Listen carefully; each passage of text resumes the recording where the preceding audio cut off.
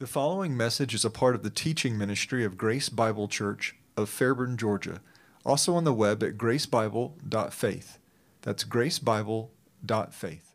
So a few weeks ago, Andre and I heard the testimony of a man that serves with us in the jail ministry, and one of the things that he shared was his choice to shrewdly pray what is an extremely common bedtime prayer for children, that of, now I lay me down to sleep.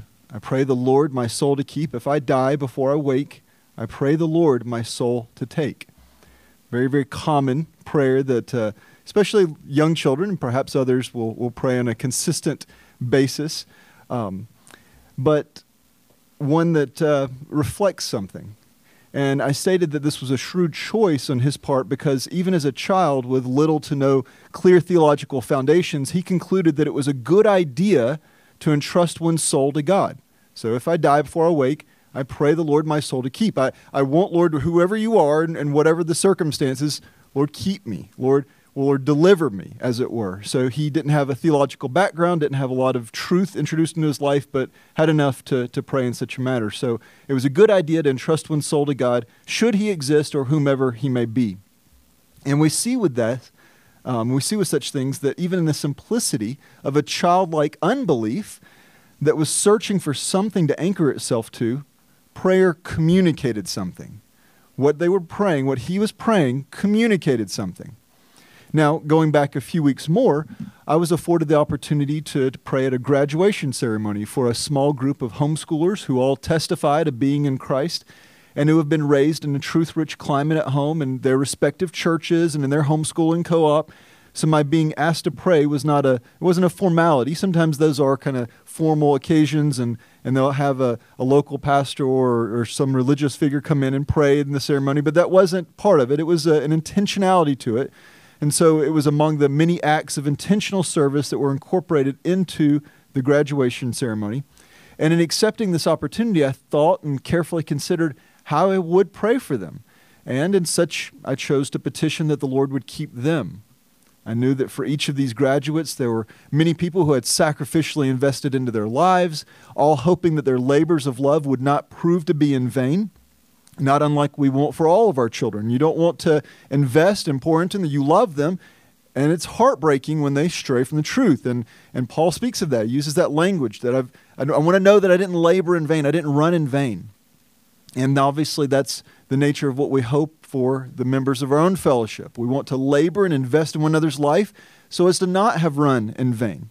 And so I prayed again that the Lord would keep them, that he in his mercy would preserve them from drifting and straying and struggling in ways that are unbecoming and displeasing to him. Now the parents and many others, I recognize, had done what they could to this point, and these graduates were now effectively young adults being dispatched into a very difficult world. So again, such is the nature of why I prayed that the Lord would do what he alone could do. Your reach can only go so far, so we cry out to God, would you keep them, Lord? Because as I stated, I thought carefully, considered carefully how I would pray for them, because prayer communicates something. It communicates not only our hopes and desires, but also our understanding of God and his purposes. And so you have a young, unbelieving child that has some contact with some measure of theology, enough to say that if this God is there and he works the way he does, I want him to keep me.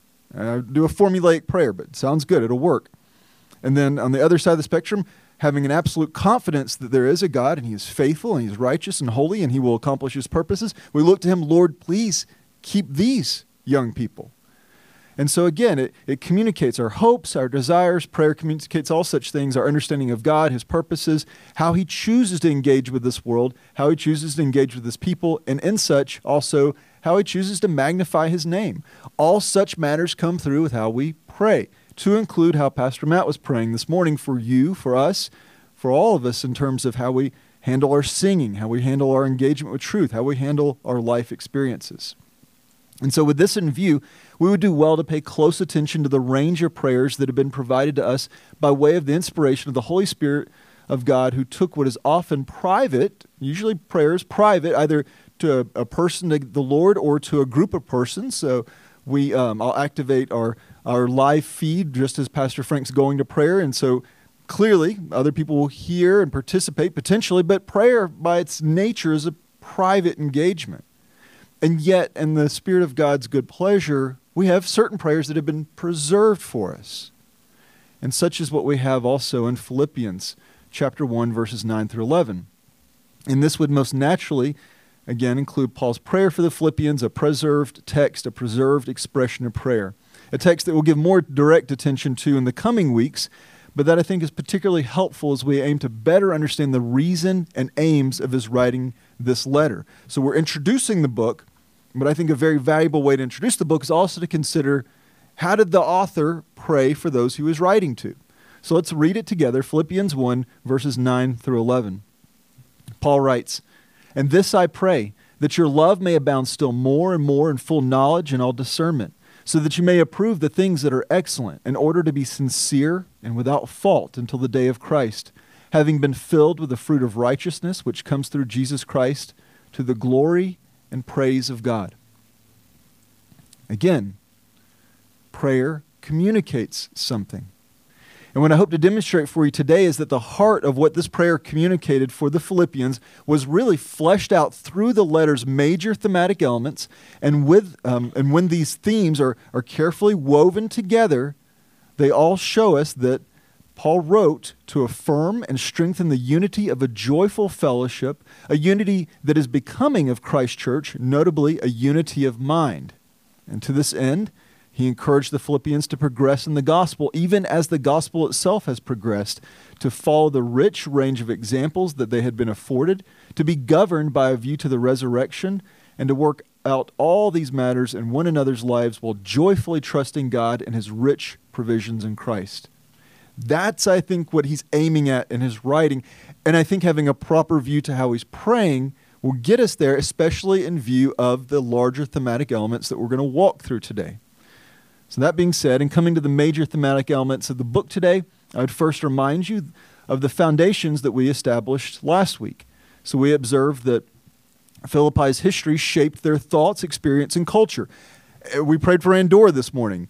Their cultural experiences shaped them. It shapes how they think about the church. It shapes how they hear the gospel. It shapes how they engage with one another. Things like that shape us as well. And so again, we observed that Philippi's history shaped their thoughts, experiences, and culture.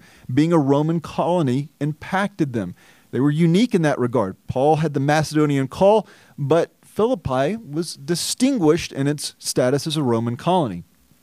We observed Paul's personal journey to Philippi and the church's founding, details that shaped them both. So we took some time to consider Paul's personal history. We didn't have to go through basically from the point of his conversion to his time of training, to his being called to Antioch, to his being dispatched out, to the Jerusalem Council. All those matters. We could have just started with the second missionary journey and gotten him to Philippi, but all those things were instrumental in better understanding Paul, better understanding how he's going to engage this church, and better understanding the church of Philippi when we did get him there.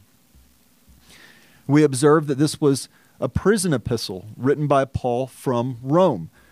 Again, sometimes people will contest various elements of a book. Authorship here is pretty consistent. We know it was Paul. We know that. The scriptures declare that, but that's not really challenged so much. What is more consistently challenged is where he wrote from. We are going to come from the position that he wrote from Rome. We observed that this was a friendship and exhortation letter, possessing clear elements that were common at the time of its writing and that proved to be a precious vehicle to communicate a relationally, a relationally intensive exhortation to a beloved church. So there's different genres and subgenres, as it were, and this fit the boxes of a friendship letter. That would be a natural conclusion I think you would come to just reading the letter. That's a natural conclusion I came to, multiple commentators came to, and that you later find out is actually, a subgenre, a friendship letter, and a letter of exhortation. And what's a letter of exhortation? There's all kinds of exhortations. Well, you have a discouraging or dissuading and a persuading, and also a lot of examples. Well, if you read the book of Philippians, it's exactly what you have. We also observed the flow of the letter's development by way of walking through an outline of the book, and that might have seemed a little tedious at times. we're systematically walking through the book, but we're framing it, and we're trying to show how it's knit together. There's people that will challenge even those kinds of things, that it was multiple letters cobbled together. It was multiple letters that somebody else put together. We're not subscribing to that. We're also not subscribing to what was a friendship letter. And, when you talk to friends, sometimes you just kind of put a bunch of ideas together. No, there was a weaving together of a purpose and aim and its development. And with all these elements in view, we concluded our first week of introduction by affirming that Philippians was a letter written by a friend who was expressing the joyful fellowship of a gospel-worthy life framed by a unity of mind. Or to express it in a more simplistic manner, we affirmed with Keith Essex, Philippians was God's letter to a good church, and that a good church can always do better. That's where we landed last week. Now, looking ahead to where we're going now, I've identified 8 major themes for Philippians. Some more directly bring us to the letter's primary aim, and the others support this process. And these themes are Christ, God the Father, think or mind, joy or rejoice, unity, the gospel, gift or giving, and fellowship. So again, just to simplify it, Christ, God the Father, think, joy, unity, the gospel, giving, and fellowship. And as you can see, I've provided a chart for you that lays out where these themes fit within the book. And with this, you may have noticed that I have a one-word title for each chapter titles, that I did not necessarily incorporate into my outline, as they're just structural handles for me. So in my outline, I broke it up a little bit more precisely. I said this passage I would identify this way, and I see these relationships. But for my purposes, when I'm doing the introductory work and laying foundation, sometimes if I want to just give a large chapter title, it just gives me a handle to kind of frame the rest out. And so I've included it here on the chart. On the chart. And so I recognize that may or may not be helpful, but because I have them, I'd like to just walk through why did you select that one word to identify, a view to that chapter. I think that can help us actually further frame the book. So for just a moment, let's look at those matters. So chapter 1, I titled Progress, because there's personal, relational, and gospel progress expressed throughout this chapter. He's being very introductory in a lot of ways. This is how I'm doing. I've heard these things about you. Here's my concerns for you. And also, here's the nature of the gospel. I'm in chains. The gospel is not in chains. It will continue to progress. So there's progress in chapter 1. Chapter 2, I chose to describe it by example. There are 4 magnificent examples in this chapter, the chief among them being Christ. That's very obvious. But it also goes on to include Paul's example, which is very important throughout the book, Timothy's example. He's given kind of a co-author identity introduced in the book, but we don't really see him again except for this point in time, which he's referenced to as he has a like concern, a like affection for you that I do, and he's exemplary. And then we have our dear friend Epaphroditus, who I think is an unsung hero. So while I can't sing, I will exhort you to think about him as a hero-like figure. And he's exemplary. And so we have, again, 4 magnificent examples: Christ, Paul, Timothy, and Epaphroditus. So I chose to identify that chapter as example. Chapter 3, resurrection. Paul establishes that his confidence is in nothing short of the resurrection. And he establishes that the power of Christ's resurrection is his own great pursuit. So again, we think about that generous resume that he speaks to, and he says, it doesn't matter. What does matter is the power of Christ's resurrection. That's what I want to know. It's what I want to secure. So resurrection. And then chapter 4, fellowship. Here we have the call to come alongside those within the body, how we're to think and how we're to speak and think, and special attention to the fellowship of service and suffering shared by Paul and the Philippians. So again, we see fellowship more precisely being addressed in chapter 4. Now, this chart and the one I'm about to put up are designed to be more of a reference tool. So if you look at it and you're thinking, I'm not going to remember a lot of that, I'm not going to be able to write it all, that's okay. It's a tool to look at, to draw from. You have it in your notes, and I can make it available and otherwise, but it's just a reference tool to help us kind of frame and think about these things. We're going to draw from them in just a moment and try to solicit what merits they can provide for us in terms of understanding the book. But I primarily just want you to see the development and outworking of the book's themes. Again, each of which we will briefly overview this morning before giving a few of their elements some closer attention. So, here's our first mind map. If this isn't how you think, it's okay. There's time. You can mature in these things. No, it's a way that it helps me structure, frame, and approach the book. If it doesn't help you, then just put it away. It's just a tool for us to look at this. But I want us to consider the matter of our first major thematic element, namely, first we'll get to that actually. I just want you to see the structure. So first we have structure. You see the chapter titles, you see the breakdowns, and then you see where the themes fit in. So again, what you have before you is Philippians broke up by chapter, outline elements, the outline elements that we introduced last week, and then themes placements within the portions of the text. So where each theme is, how it's fit into the book, just a way to put that chart into a more precise layout. Now, the blue highlights are the 25 imperatives woven throughout the book. And the reason that there are not 25 blue sections is that a number of verses have multiple imperatives within them. An easy one, rejoice. And again, I say rejoice. He's calling on 2 times, rejoice. Or I've shared my joy, share your joy with me. Well, that was 1. There's plenty with 2 in there. Now, these are just resources, again, to frame our view to the development of the book's major themes. So let's walk through them now, beginning with Christ, who by numerical value could be argued as the chief theme. And numbers aside, it's reasonable to consider the centrality of Christ in any given New Testament letter. I know there's a range of hermeneutical convictions about do we see Christ in every passage, in all circumstances, at all time? Did we find him in Hosea? Did we find him in Psalms? Did we find him? Not necessarily pursuing that type of hermeneutic, but I will argue in a New Testament epistle, we ought to look for how is Christ drawn out, how is he esteemed, how is he put on display, in what regard. And here, he's very, very prominent in the book of Philippians, as again, we would expect of a New Testament epistle.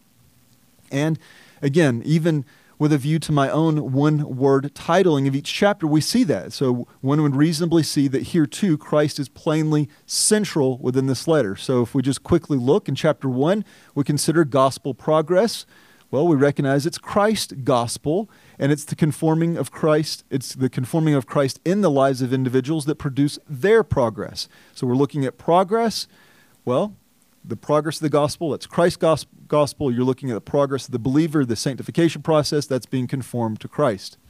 Next, we see chapter 2, examples. As I've already mentioned, Christ is the unequivocal, preeminent example. He lays that out in 5 through 11 to have this mind in yourselves, which is also in Christ Jesus. And then he lays out very clearly the extraordinary, unequivocal, preeminent example of Christ. And we see in chapter 3, you only have any discussion, much less one centering on and focusing on resurrection with a view to Christ's resurrection. If we put the term resurrection up there, it has no value outside of Christ's resurrection.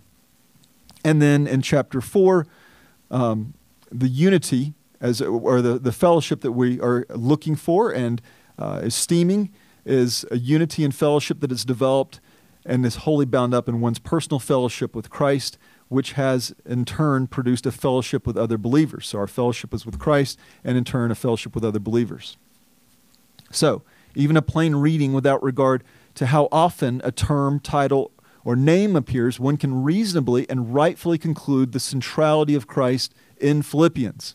That's obviously something that we might take for granted, but I think there's value in drawing it out. Now, as many of you will remember, a critique, though, of James. So we're taking it for granted in Philippians, but that wasn't really the case with James. And if you remember, one of the critiques that James had was that it was a letter that was allegedly lacking in a due emphasis on Christ. This was a critique that was answered by noting how James not only did make clear references to Christ, but also how often he echoed our Lord's words.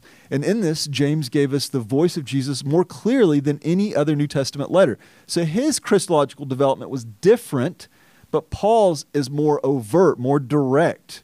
So Paul's approach is, again, different than James.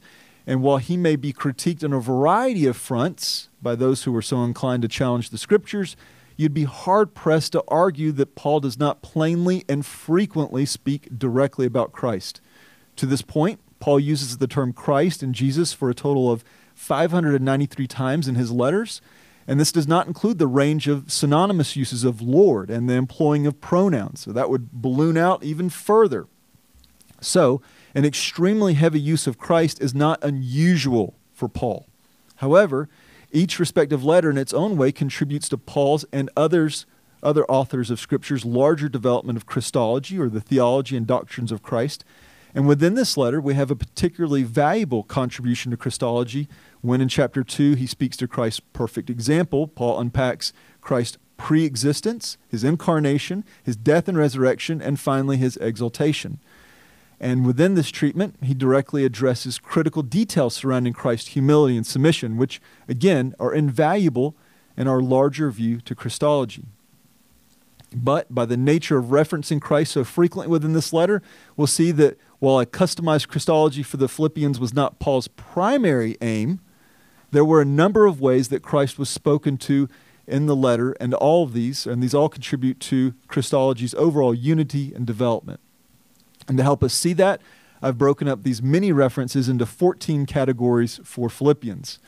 And while this was a more subjective process than other elements of structure that we've seen, I hope it'll be helpful nevertheless. So, Paul speaks to Christ as Lord throughout his letter. And often this is just by way of title.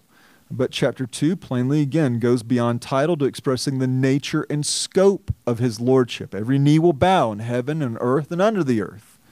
And as a subgrouping under Christ as Lord was Paul's repeated calls to rejoice in the Lord. So what among many things, how ought we to think about Christ's lordship and his identification as being Lord? Well, Paul would say, rejoice in that. Rejoice in Christ as Lord. So once more, you plainly see Christ as Lord throughout this letter. There are also at least 4 references to Christ's return, 3 times by way of the title, the day of Christ. And so Paul has a very clear view to the day in which the Lord will return for his own. Even beyond that, we know that he has a view to being with the Lord, but specifically here, our Lord's return. There are also 7 references to suffering that in various ways are associated with Christ, as it was for him that his people suffered, be it in the context of chains that Paul speaks to a number of times himself, be it in the treatment by bad actors. And by that, I don't mean people that are not skilled as actors, but those who are acting in a way that is unbecoming of gospel testimony, almost dying in service. That's a form of suffering that Epaphroditus experienced, or the loss of all things. That's a good suffering, but it is suffering. There is a loss that's associated with that. And I would propose that there are 4 references to Christ's exaltation, one plainly being in the climax of Christ's example in chapter 2, but also in his being magnified through Paul's life.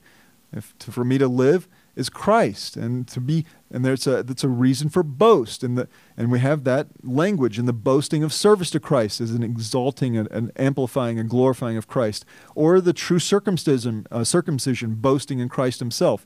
These are all expressions of him being exalted and him being glorified.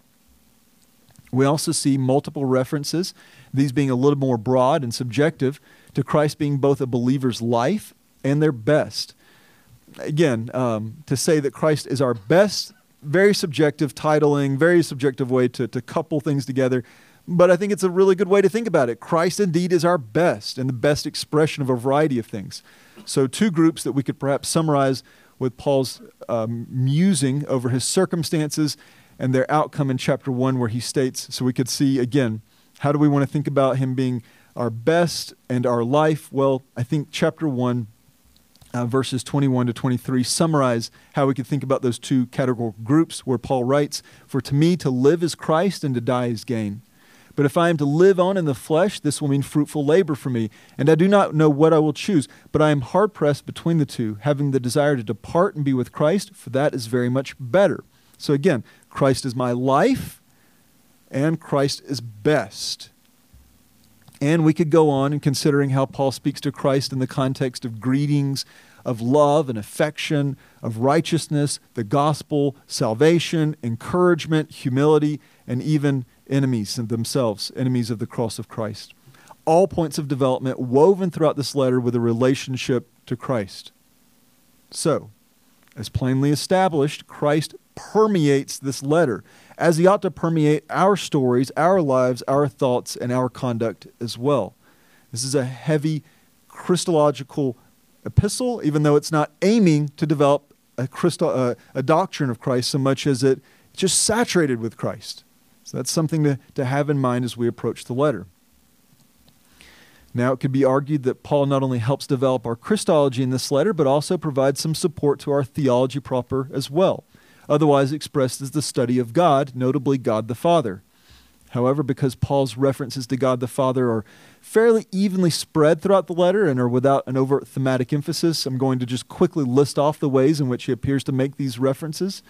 God the Father is glorified through Christ and his people. We're going to see that throughout Philippians. He's a witness to Paul's affection for the Philippians. We're also going to see he sanctifies believers.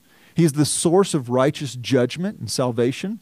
He exalts Christ. He receives prayer, provides peace, and fulfills all his children's needs from his riches and glory in Christ Jesus. So while this is not a saturating theme, in the same way that Christ was a saturating theme, it is comprehensive, and each of these statements are bursting with opportunities for being driven to worship and joyful obedience, which is where I think Paul would have us to go.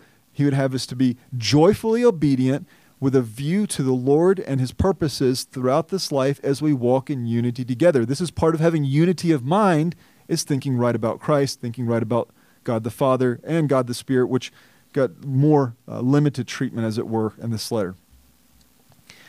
Now, a natural transition of attention from Christ and the Father would be the next major theme of the gospel.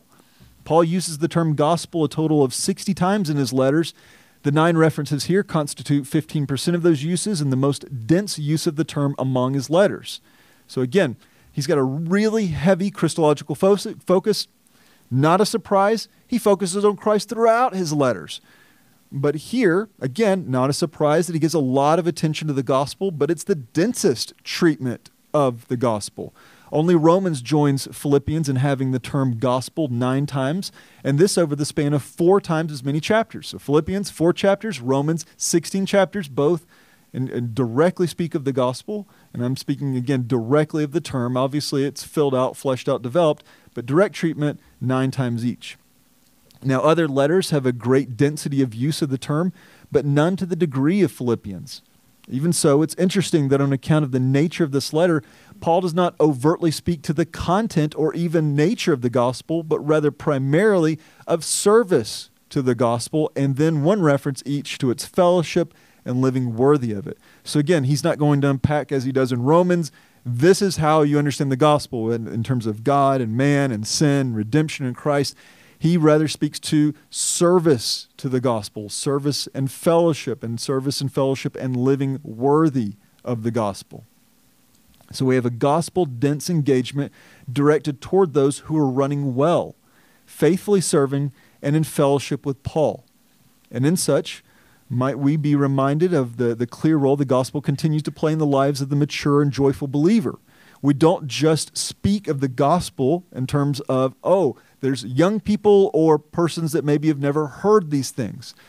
Just a week ago, last week, in our Fundamentals of the Faith class, Eric was very generously teaching on our behalf and working through the matters of obedience and evangelism. And we were talking through how to understand, how do we want to engage the matter of evangelism with young people, especially supermajority that are unbaptized. And so we want to think about that. And one of the things I was also sharing with him was listening recently to John Piper talking about a question that he was asked: if I don't share the gospel, am I a believer? And one of the things that he took on with that was, first, let's consider the range of the gospel being spoken about. And he talked about, you speak gospel truth to other believers. We affirm that together. We speak of these things in our natural conversation. If that's lacking, then yeah, there might be a point of concern. Now, in terms of declaring the hope of the gospel to an unregenerate person, that may be a matter of maturity that you need to develop and work at, but we are a gospel-speaking people, and Philippians is written to a mature and joyful group of believers that Paul is basically saying, you're running well, but I'm going to give you intensive treatment and focus on the gospel, as is fitting for a healthy, faithful church. Then we give our attention to the next major theme, that of gifts or giving. And if you're familiar with Philippians, you ought to think about these things and recognize that's kind of the broad historic context, as it were. So we have the historic context of Paul's relationship with the Philippian church, centered around, as it were, at least in terms of this moment, generous giving. And I've broken this theme into 4 parts, one speaking to Epaphroditus' role, one to the nature of the relationships between those giving and receiving, the spiritual nature of this work, and how it speaks to the matter of God providing directly and through his people. Now, while he's not mentioned many times, I've already mentioned Epaphroditus is a key character in this letter. He's on the short list of heroes, as it were. I think he's remarkable, even with what little we do know about him, but he is a key character in this letter as he was the Philippians' messenger and minister to Paul's needs. He was very highly esteemed by Paul, and in turn, Paul expected his fellow believers, the Philippians, to esteem him as well. His role was not unlike also that of Paul and Barnabas. As you remember, part of what we looked at with Paul's journey in Acts was that Paul and Barnabas, they also did a like service for the Jerusalem saints. They went from Antioch to Jerusalem, where they were trusted as faithful couriers of gifts to those who were in need, just as Epaphroditus went from Philippi, I would argue, to Rome as a faithful courier of the Philippians' gifts to Paul. And with this, we also need to consider the role of the greater Philippian church and the nature of their relationship when considering this theme of gifts and giving, as it was a very personal role. They gave to him who they knew, to whom they loved. They invested in him. And I think about that because sometimes people hear of needs from persons and churches or ministries, and they're moved to supply help in whatever measure they're able to. And often, in such cases, there will never be a personal relationship between the two parties. If for no other reason, it's just not feasible on account of distance and opportunities. So an easy example of this, it's not unlike our ministry of prayer, and I hope you see it that way. We're not checking boxes for how do we fill out a worship service? Well, maybe we should pray for somebody else, just not ourselves all the time. Well, okay, we'll pray for Christ Church somewhere. Well, where do we do it? Let's go through the nations. That's not the thinking pattern. Rather, it is a ministry of prayer on behalf of Christ Church throughout the world. And that's what we do. So while Beverly knew about Andorra, I don't think that she'd been there or that she frequents there. I don't think y'all don't go downhill skiing in Andorra very often. And so that being the case, probably not going to meet a lot of believers from Andorra. They're a very small group, as it were. But nevertheless, we serve them in prayer. And again, maybe we won't meet them on this side of eternity, but we can labor on their behalf. And that's okay. It doesn't diminish the value of our service or they're benefiting from it. It's not just for us. It doesn't make us feel good. We're serving them in prayer. However, having a face or name is invaluable when possible. So, probably not going to Andorra, but we did have some friends go to Greenland, and it was Iceland? Oh, same thing. But they went over to Iceland and they met one of the few evangelicals there, and a pastor, and they developed a relationship with him, and through that he came to the United States anyway, but through their relationship I met him. Don't know a lot of people from Iceland, much less a faithful believer. And so when you do have those opportunities, it enriches your service in a unique way. You know them better. You know how to pray better. You have a relationship, an investment. And by stating again, and you have a face to the name. And by having a face to a name, again, it's that relationship, which is exactly what we plainly see here in this letter. There was a relationship between the Philippians and Paul.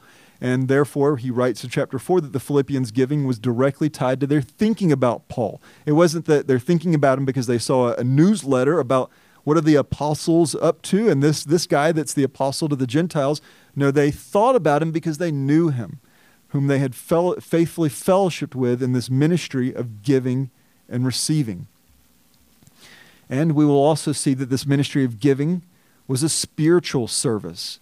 It produced righteous fruit to their account and was regarded as a sacrifice pleasing to God. Finally, we'll see that this theme of giving and receiving was a tangible expression of the church generously supplying all that was needed for a faithful servant and an expression of God supplying all their needs. And so this is a spilling over. They're supplying for Paul, Paul saying God supplies, and Paul affirming God will supply all that you need from his riches and glory in Christ. Just as he continues to do for all cheerful givers. Those who find joy in their fellowship of giving and receiving for kingdom purposes can be confident that the Lord will provide.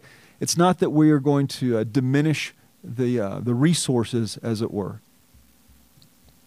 The next major theme that we'll give attention to plainly overlaps with that of giving and receiving, a relationship that Paul, again, as I mentioned, expresses a fellowship, a fellowship of giving and receiving, a fellowship between him and the Philippians. That particular, again, expression was referenced in the last chapter of the book, the expression of the fellowship of giving and receiving. He also speaks to a shared fellowship in the gospel, the fellowship of the Spirit, and the fellowship of Christ's sufferings, and the fellowship of personal sufferings. And so he's got a range of experiences and relationships in which he says this is a fellowship of giving and receiving, a fellowship of sufferings, a fellowship of ministering, a fellowship of personal sufferings. But we use that term fellowship, and sometimes I'll refer to you as our local fellowship. Sometimes we'll say, we're going to break now for a time of fellowship. And so how might we think through that a little bit more? Well, let me flesh this out just a little bit. A few weeks ago, some of us were up in Indiana. We didn't just find ourselves there. We were there for a purpose. We were attending Susanna Neal's graduation.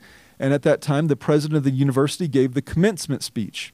And having an intimate and clear understanding of the university himself, he referenced the range of experiences that the graduates they've had over their time there. So he's able to draw from nuanced things with maybe this part of campus or these things that we've done together. He's able to draw on those things. But one of the things that he spoke to that many university presidents, professors, and students could speak to was the long walks with others, other students, other persons of particular interest perhaps. Long walks that include a, quote, DTR conversation. And when he referenced a DTR conversation, there was laughing among the students, but I don't recall him explaining what DTR means. So the statement may have been lost on some of the guests present. Matt, did you know what he meant by DTR? Oh, yes. I'm full of surprises, but yeah, there's not everybody got it though, and that's okay. But a DTR conversation is a define the relationship conversation. Effectively, the awkward discussion between two persons in a relationship that may have matured into feelings for one another, but the status of their standing is no longer wholly clear. Now they're wondering, are we just friends? Are we a couple? If we're a couple, how serious is the relationship? And so the agony of awkwardness continues on a long walk, concluding with either more confusion, perhaps tears, maybe joy, maybe some weird mixture of both, and now things are even less clear. But there was no ambiguity here. There's no DTR with Paul and the Philippians. What's the nature of our relationship? The nature of this relationship was that of being in joyful, others-oriented fellowship with one another, a relationship that is utterly unique. Unique because there are certain bonds that a blood or familial relationship brings. There's certain points of unity that being in family and tied by blood brings.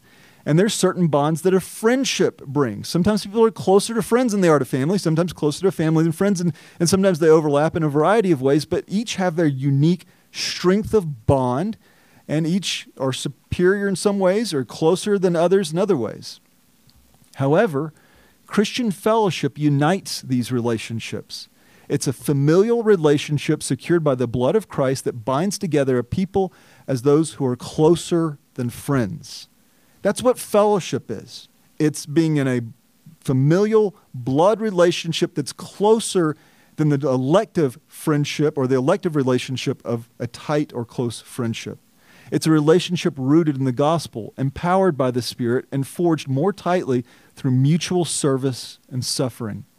And such is the nature of Christian fellowship. And the Philippians appeared to have had such an abundance with its range of expressions noted in this letter, a range of expressions that we would do well to cultivate ourselves too in this, our own local fellowship. Might we more vigorously pursue a shared fellowship in the gospel, a shared fellowship in the Spirit, a shared fellowship in Christ's sufferings, a shared fellowship in one another's afflictions, and a shared fellowship in the matter of giving and receiving. That was what the Philippian believers were exemplary at. Paul's able to say, we are in fellowship in these regards, and we share the sweetness of this fellowship. Now, we've spoken to 5 of the 8 major themes of Philippians so far. Christ, God the Father, the gospel, gifts and giving, and fellowship. The 3 remaining are the ones that I'm persuaded shape the aim of this letter most clearly. They're all valuable. I wouldn't have just spent your time and said, well, isn't that neat? Now here's the good stuff. Now they're all framing this letter. They're all directing us to a unified appreciation of what he's aiming at. But I would argue the 3 remaining are the ones that I'm persuaded shape the aim of this letter most clearly. That of think or mind, joy or rejoice, and unity. So think, joy, and unity. These are also the 3 major themes that have imperatives associated with them, either directly or indirectly, and in such constitute just over half of the book's commands.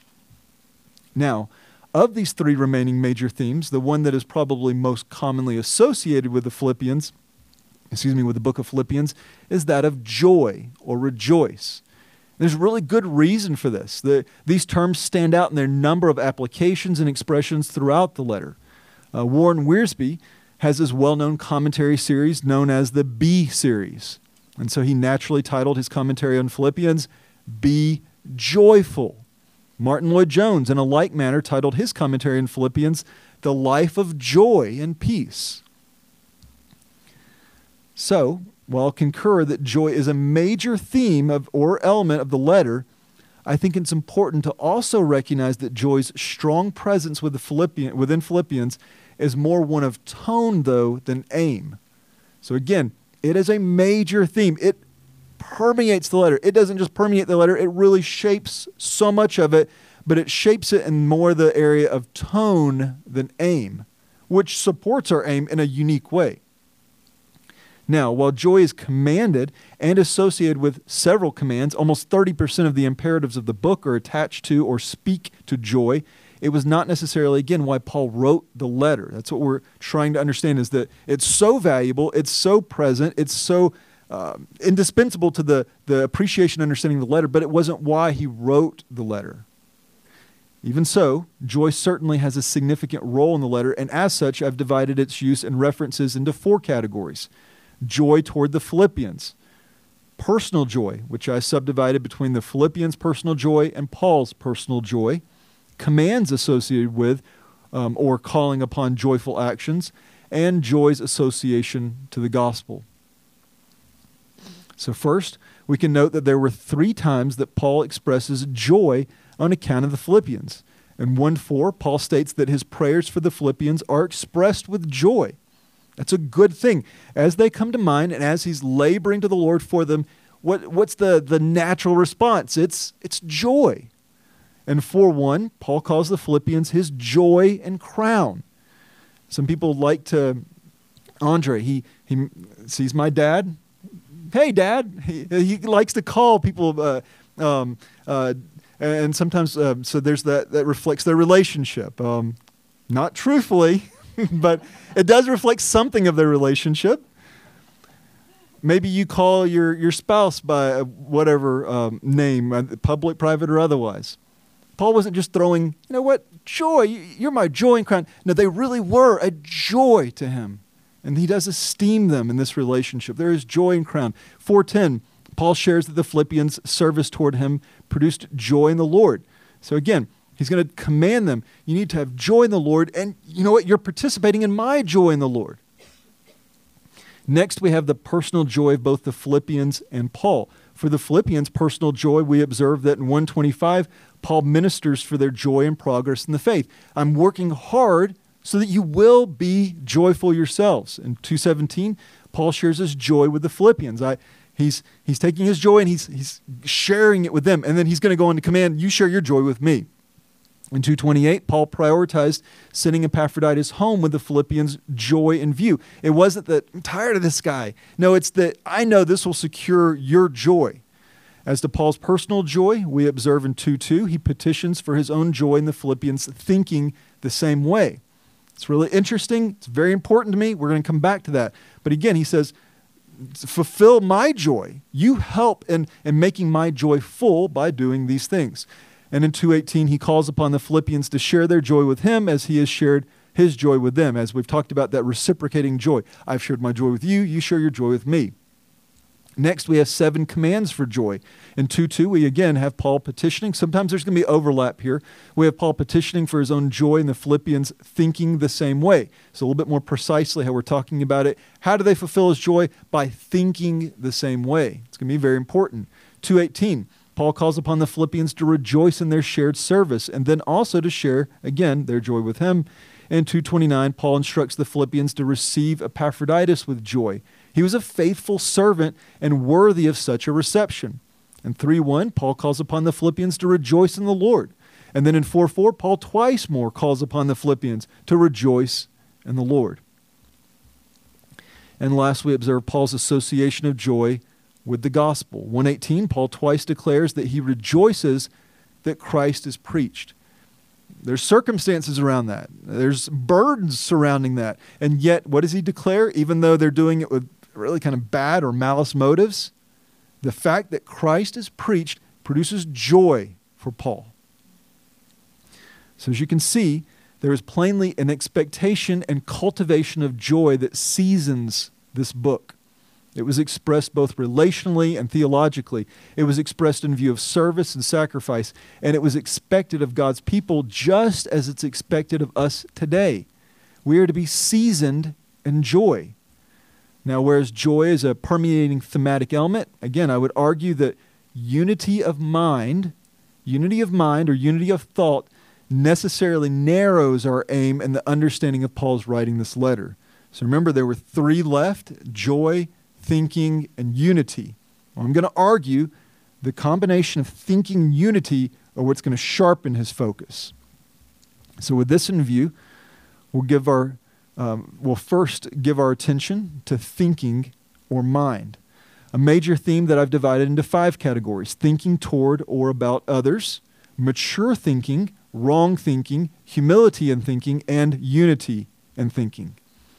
First, we can note that both Paul and the Philippians thought about each other, and 2 passages overtly express this. In 1:7, Paul expressed his positive thoughts about the Philippians, who he stated were in his heart.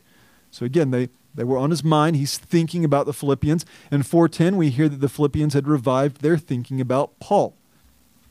Now, admittedly, this category of thinking is not quite of the same nature as the other ones. And if we did not restrict ourselves to the presence of the term for the category, we could reasonably add, who else is thinking about others? Well, Timothy, as he shared Paul's concern for the Philippians, he clearly had them in mind. And we could add Epaphroditus, who was burdened by his attentiveness to the Philippians' concern for him. He found out that they were distressed about his condition. He was thinking about them, and it motivated his conduct to go back and secure their joy.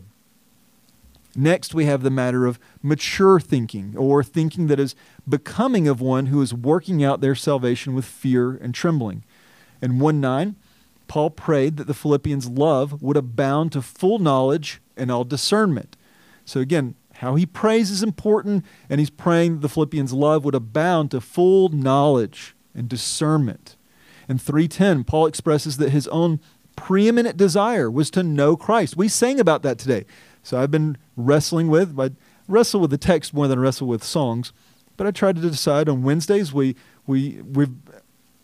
I've developed a pattern of imposing upon everybody to sing a certain thing in view of our text. With James, it was very easy. We sung part of James 1. So I was thinking, what can we do for Philippians? And one of the songs that we sang today actually fits really well with wanting to know Christ. That's a really good song for Philippians. That was a preeminent desire of Paul.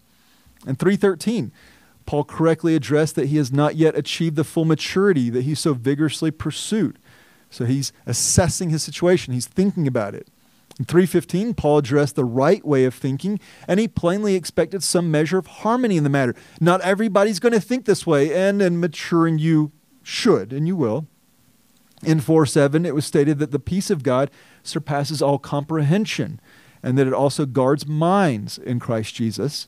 And in 4:8, Paul prescribes the things on which the Philippians should be thinking. Sometimes you're looking for a passage to memorize. Sometimes lists are very easy. 4:8 gives you a list of things. This is what you should be thinking on. Next, in stark contrast to mature thinking, we also have examples of wrong thinking or thinking that does not befit a faithful believer. In 1:17, we see that those who opposed Paul thought that their preaching Christ would cause him affliction. In 3:4, Paul spoke to the wrong thinking of those who put their confidence in the flesh. And in 3:15, Paul corrected those who were not thinking truthfully. And then finally in 3:19, we see the enemies of the cross of Christ had set their thoughts on earthly things. They had improper, wrong thinking. Now, coming back around to proper thinking, we note the two references with a view to humility. In 2:3, we see that Paul expected the Philippians to be governed by humility of mind. Have these thoughts, such as were with Christ Jesus, who demonstrated preeminent perfect humility. Think this way. In 2:5, we see that Paul expected the Philippians to think again like Jesus in his own humility of mind, which produced a humility of conduct as well. And the final category of our engagement with the major theme of thinking in mind is a direct overlap with the final major theme that we'll be working through today, namely unity, here expressed as unity of mind. And while this is not some overwhelming expression of the matter of thinking, it is uniquely impactful. So in 1:27, Paul expected the Philippians would stand firm with one mind. That was the expectation, unity of mind. In 2:2, we observed that Paul both expected that the Philippians would think the same way and also think on one purpose. And lastly, and of no small consequence, we have in 4:2, Paul called upon two faithful ladies and servants of Christ to think the same way in the Lord. Now, by way of summary for the engagement of the major thematic element of thinking or mind, we have seen its expression and application range from thinking about others to mature expressions of thought, to wrong thinking, to humility of thought, and finally, a unity of mind. And you can see, thinking, specifically right and unified thinking, was very important to Paul. And here, to this church that was doing well, he pressed the matter firmly, as I'm confident he would do for us too. Because you're a good church, but you can do better. And how can we do better? Be unified in mind. Next, we have unity. Now, we just talked about unity. Well, I had not originally considered unity one of the major themes of Philippians. I saw it rather as a glue-like element. Unity's here and unity's there. And then you start seeing unity here and there so often, you decide, well, you know what? Unity is kind of a major theme, isn't it? So this line of thinking was likely, and again, on account of maybe the redundancy of passages that would be cited and focusing on unity. We've already talked about that. So is it still a major theme? Again, well, if it's here, there, and everywhere, probably is a major theme. Oh, what about the limited times it's overtly expressed? That's okay. That's not necessarily, it's not about how often something's expressed. It's where and how it contributes to the larger argument. And what about the lack of clear categories to group these references? Well, that did present a challenge. What kind of unities can we couple this with? But wrestled through that as I continued wrestling with the book, and I do believe it should be identified as a major theme, and I hope to persuade you of that accordingly. Now, being said, I only have two categories for unity, and the remaining verses are all independent expressions of the theme. These two categories are unity in spirit and unity in mind.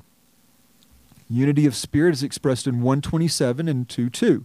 In 1:27, Paul shared of his praying for the Philippians. An important element of this prayer was that they would be standing firm in one spirit. Then in 2:2, in pressing the Philippians to a proper walk, he directs them to fulfill his joy by being united in spirit. Now coming to unity of mind, we're plainly returning to texts that we've just considered. I recognize that, but again, there's okay. That redundancy and overlap, I think, is informing us of how we should see these things knit together. And we're approaching them from a slightly different vantage point. So in 127, we advance from one spirit now to the matter of praying that they would also maintain one mind. We also return to 2:2, where we see the emphasis expressed twice. First by the exhortation to think the same way, and then by the exhortation of thinking on one purpose. Next we come to 3:15, where Paul had expressed his own great pursuit, one framed in right thinking, and then he exhorts that all believers think in this same way. And lastly, we have 4:2, where he has urged these faithful co-laborers to think the same way in the Lord. Now, 4 more references, and we'll conclude this major themes development. Again, in 127, we have yet another expression of unity. This time is that of contending together. That's unity, contending together. In 2:2, once more, we also have yet another expression of unity, this time an exhortation to maintain the same love. And you think, well, you just hit 2:2 so many times. Well, there's different expressions of unity that he's drawing out. And 2:17-18, there's the matter of Paul commanding a reciprocation of joy, a reciprocation that is a plain expression of unity. As we've talked about, I rejoice and share my joy. Now you rejoice and share your joy too. That's an expression of unity. And finally, in 3:16, after having addressed that some will not think consistently in truth with others, Paul states, quote, however, let us keep walking in step with the same standard to which we have attained. He's expecting expression of unity in our walking together. So once more, the development of the major theme of unity may appear to be a bit redundant and not especially robust. But unity is a critical component of this book, and unity of mind centers Paul's aim. So let's consider what I believe is the aim of his letter once more, and then how these two themes may be at the center of the concert of Paul's major themes in Philippians. So we've concluded that Paul wrote to affirm and strengthen the unity of a joyful fellowship, a unity that is becoming of Christ's church, notably a unity of mind. To this end, he encouraged the Philippians to progress in the gospel, even as the gospel itself has progressed, to follow the rich range of examples that they have been afforded, to be governed by a view to the resurrection, and to work out all these matters in one another's lives while joyfully trusting God and his rich provisions in Christ. Now, keep that in mind for a moment while also reaching back to how we opened our time this morning. Remember, I spoke of a child's bedtime prayer, and also my participating in a graduation ceremony by praying that the Lord would keep the young adults who were finishing a chapter in their lives. And why did we speak about such things? Because prayer communicates something. It communicates not only our hopes and desires, but also our understanding of God and his purposes, how he chooses to engage with this world, his people, and in such magnify his glory. Paul understood this. And while I'm confident that he prayed much more exhaustively for the Philippians, this is what he expressed to them regarding this labor on their behalf. Again, and this I pray, that your love may abound still more and more in full knowledge and all discernment, so that you may approve the things that are excellent, in order to be sincere and without fault until the day of Christ, having been filled with the fruit of righteousness which comes through Jesus Christ to the glory and praise of God. So a child prays for the Lord to keep their soul, because in the simplicity of their understanding the things of God, they know at the least to entrust their souls to his care. I pray that the Lord would keep those young persons who are graduating, because I understood the nature of this life and the world that they will have to negotiate. Paul prayed for a love that would abound in knowledge and discernment. And he also prayed with a view to the Philippians being found ready for our Lord's return, his sure return. Now, as we press toward our conclusion this morning, I'm going to argue that Paul's prayer helps us properly value the centrality of these two themes that come together as unity of mind, and as such guides our stated aim of this letter. And I hope to make this case from 3 passages that have been drawn from a number of times this morning as we've worked through the major themes of the book. Those passages are 1:27-28, 2:1-5, and 4:1-3. And I chose these 3 passages because of their unique roles within the letter and with a view to their respective commands, mindful that Paul's prayers would not be detached from expected courses of thought and conduct. He's not just throwing out nice statements. He expected thought and conduct to accompany them. So with this in view, we're going to give our attention very briefly first to 1:27 and 28, a passage that provides for us the first, and I would argue the foundational command for the letter. Paul writes, "Only live your lives in a manner worthy of the gospel of Christ, so that whether I come and see you or remain absent, I will hear about your circumstances, that you are standing firm in one spirit with one mind, contending together for the faith of the gospel, in no way alarmed by your opponents, which is a sign of destruction for them, but of salvation for you, and that too from God." First, note the passage's command. Live your lives in a manner worthy of the gospel of Christ. That's what he's directing them to. That's what he's commanding, expecting them to do. Live your lives in a manner worthy of the gospel of Christ. And then how does he flesh that command out? By expressing the expectation that the Philippians are standing firm. An expectation that was rich in unity, standing firm in one spirit, standing firm with one mind, contending together. Worthy lives, lives that stand firm with one another. Such is the message of the opening and foundational command. Next, we come to 2:1-5, which gives an intensive build-up to the command to fulfill Paul's own joy before advancing to another command, which is to have a view to the preeminent example of Christ. So we read in 2:1-5, "Therefore, if there is any encouragement in Christ, if there is any consolation of love, if there is any fellowship of the Spirit, if any affection and compassion, fulfill my joy, that you think the same way, by maintaining the same love, being united in spirit, thinking on one purpose, doing nothing from selfish ambition or vainglory, but with humility of mind regarding one another as more important than yourselves, not merely looking out for your own personal interest, but also for the interest of others.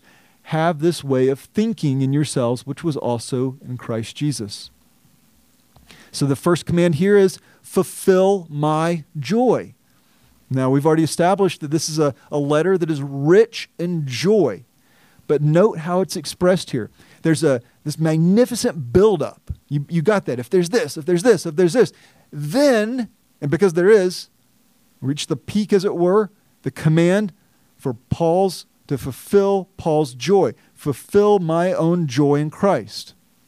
And how are they expected to go about this work of securing his joy? By thinking the same way, by maintaining the same love, by being united in spirit, by thinking on one purpose, by having an others-oriented humility.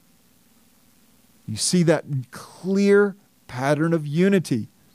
Now, you may have reasonably concluded now, again, that the language of unity is, okay, you made your point, that it's present in the command. It's present in this buildup, as it were, in 1:27 and 28 and 2:1-4. But is unity of mind truly the centering of the larger concert of major elements? Is it just unity, or is it specifically unity of mind? Well, let's continue from where we left off, picking up at verse 5, and with it, the next command where Paul directs our attention to the preeminent example of what he expects of the Philippians, namely having a view to Christ, by stating, have this way of thinking in yourselves. Unity, unity, unity. How do you do it? You look to Christ by doing what? By thinking this way. How do you think? You think with unity. Unity on these matters, unity developed in this way. So again, did you hear that? A command for unified thinking in the Lord in a rather uniquely consequential context within the book. And this brings us to our final passage, 4:1-3. And what we will see here is a clear tie back to the opening and foundational command while applying the only personal command and personal words of restoration in the letter. Paul writes, "Therefore, my brothers, loved and longed for, my joy and crown, in this way stand firm in the Lord. My beloved, I urge Euodia and I urge Syntyche to think the same way in the Lord. Indeed, I ask you also, genuine companion, help these women who have contended together alongside of me in the gospel with also Clement and the rest of my fellow workers whose names are in the book of life." Now, Let me show you why I believe that Paul would have us bring the whole of this book's strength to bear on what may appear to some as a sidebar exhortation for a few ladies who have a difficult go at it. I don't think that's how he wants us to view it. I don't think he's writing joy and unity of mind. And I heard these ladies are struggling with that.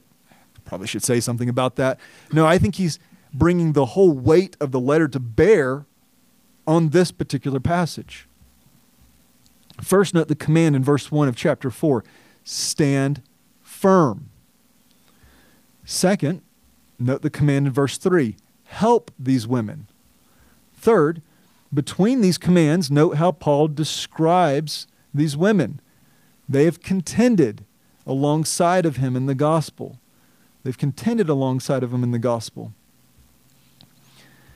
Now, let's put these pieces together.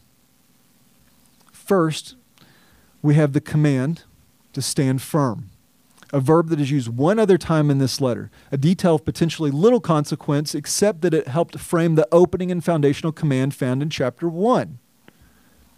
Second, we have the description of the women as those who have contended together alongside Paul in the gospel. And the only other time that this term for contend is used in the New Testament also comes in the same opening and foundational command of chapter 1. And as you can see, it's not some incidental use of the term, but is of an exact nature that we see in chapter 4. It's a contending for the gospel. The two uses of that term, contending for the gospel.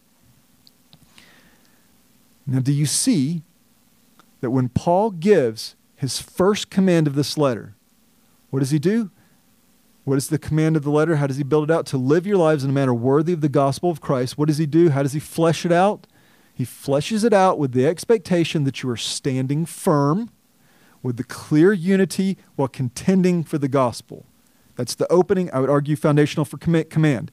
Walk worthy of the gospel. How? Standing firm, clear unity, contending for the gospel. That's exactly what he's calling upon these women to be restored to do, as he now directly commands us to, quote, stand firm before commanding an unnamed companion who has a relationship with himself and these women to help be brought back to a unity of mind in the Lord. Now consider the second command of this passage, this intensely personal call to help these women. Again, I say intensely personal. Nowhere else in the letter do you have something like that where he just says, it's things like joy, live this way, have this mind. But now this is if I were teaching and I just said, could you help these two? Whoa, that's gotten quite personal now. Quite personal. Help these women. By name, help these women.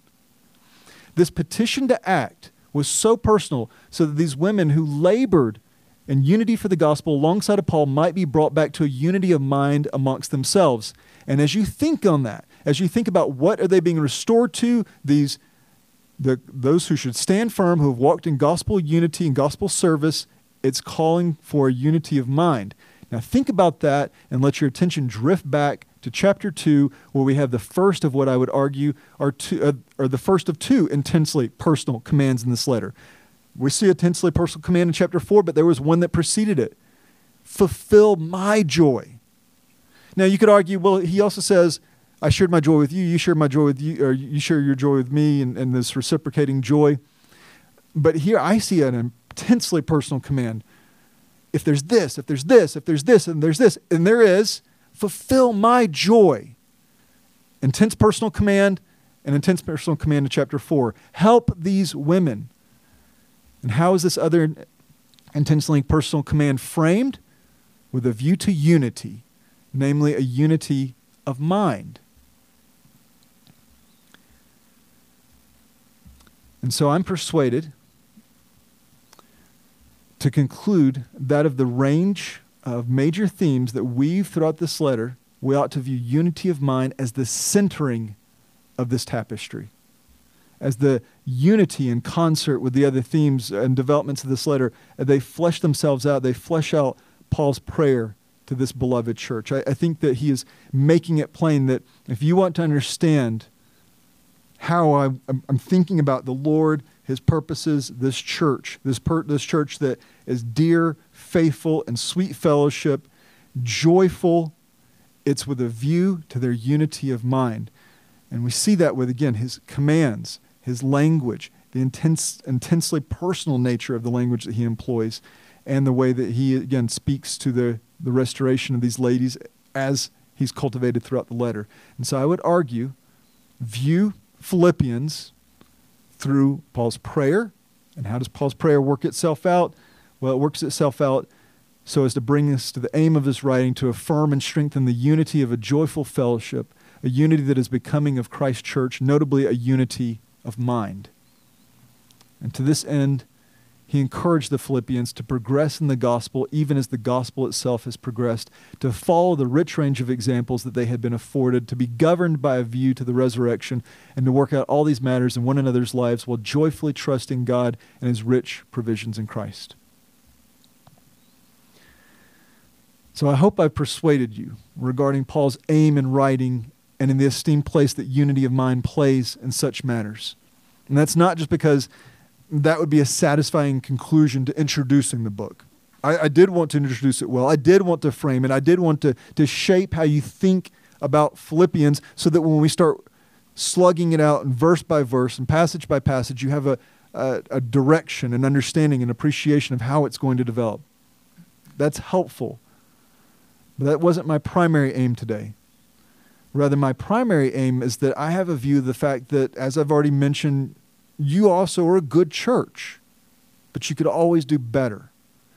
And so if we understand what drove this joyful discourse, then I think maybe we can also better appreciate the direction that we ought to go on our own joyful journey and the sweetness of the fellowship the Lord's entrusted to us, and that would be to have a unity of mind in the Lord.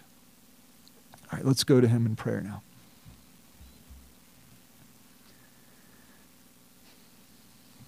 Lord, I do thank you that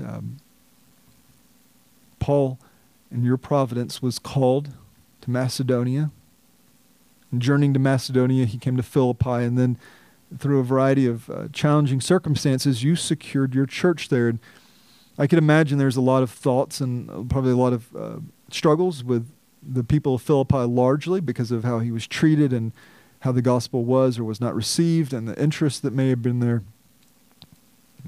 But in that place, you secured a most sweet relationship with a local faithful fellowship, one that indeed filled Paul with joy. And I know there's other expressions of like joy. I think about the Thessalonians, also in Macedonia, the joy that he expressed and felt toward them. That's good. I'm grateful for those relationships, but it's so sweet and saturating throughout this letter. And I think about that, and how can we have joy, and what does joy look like? Well, I think it's clear among the many things that frame thoughts in the letter and that frame thoughts about joy is that unity of mind. And I recognize also that Paul, laboring through that, he has to, at some point in time, and he does it in chapter 4, he has to express that there are two within the fellowship that the sweetness of what he's been expressing and expecting has been lost on some level. And so he's going to speak to that. And I thank you, Lord, that teaching and wrestling through the text, while people come to mind in a variety of capacities, I can't think of anybody in that standing right now. But I also know that with time, we're going to struggle. We're going to struggle with one another. We're going to struggle with the application of truth. And so, Lord, help us to be faithful, to be like this unnamed faithful servant, and to come alongside them, to help one another. Because we want to be a good church. We want to be one that enjoys the sweetness of fellowship that is becoming of Christ's people. And so, Lord, would you help us to maintain and strengthen that unity of mind? It's not that we're going to agree on all things in all circumstances. That's okay. But Lord, that we would maintain a unity of mind as is befitting those who are in fellowship with one another, as those who are in fellowship in the sufferings of Christ and the labors of kingdom purposes and all such things. Lord, help us. We pray this way because prayer communicates something, and we're communicating now. We want your help because we want to be pleasing to you. We want to walk in your joy. And so we give thanks to you that you have done and continue to do a kind work, and ask that you would continue to find us faithful to these things. We pray in Jesus' name. Amen.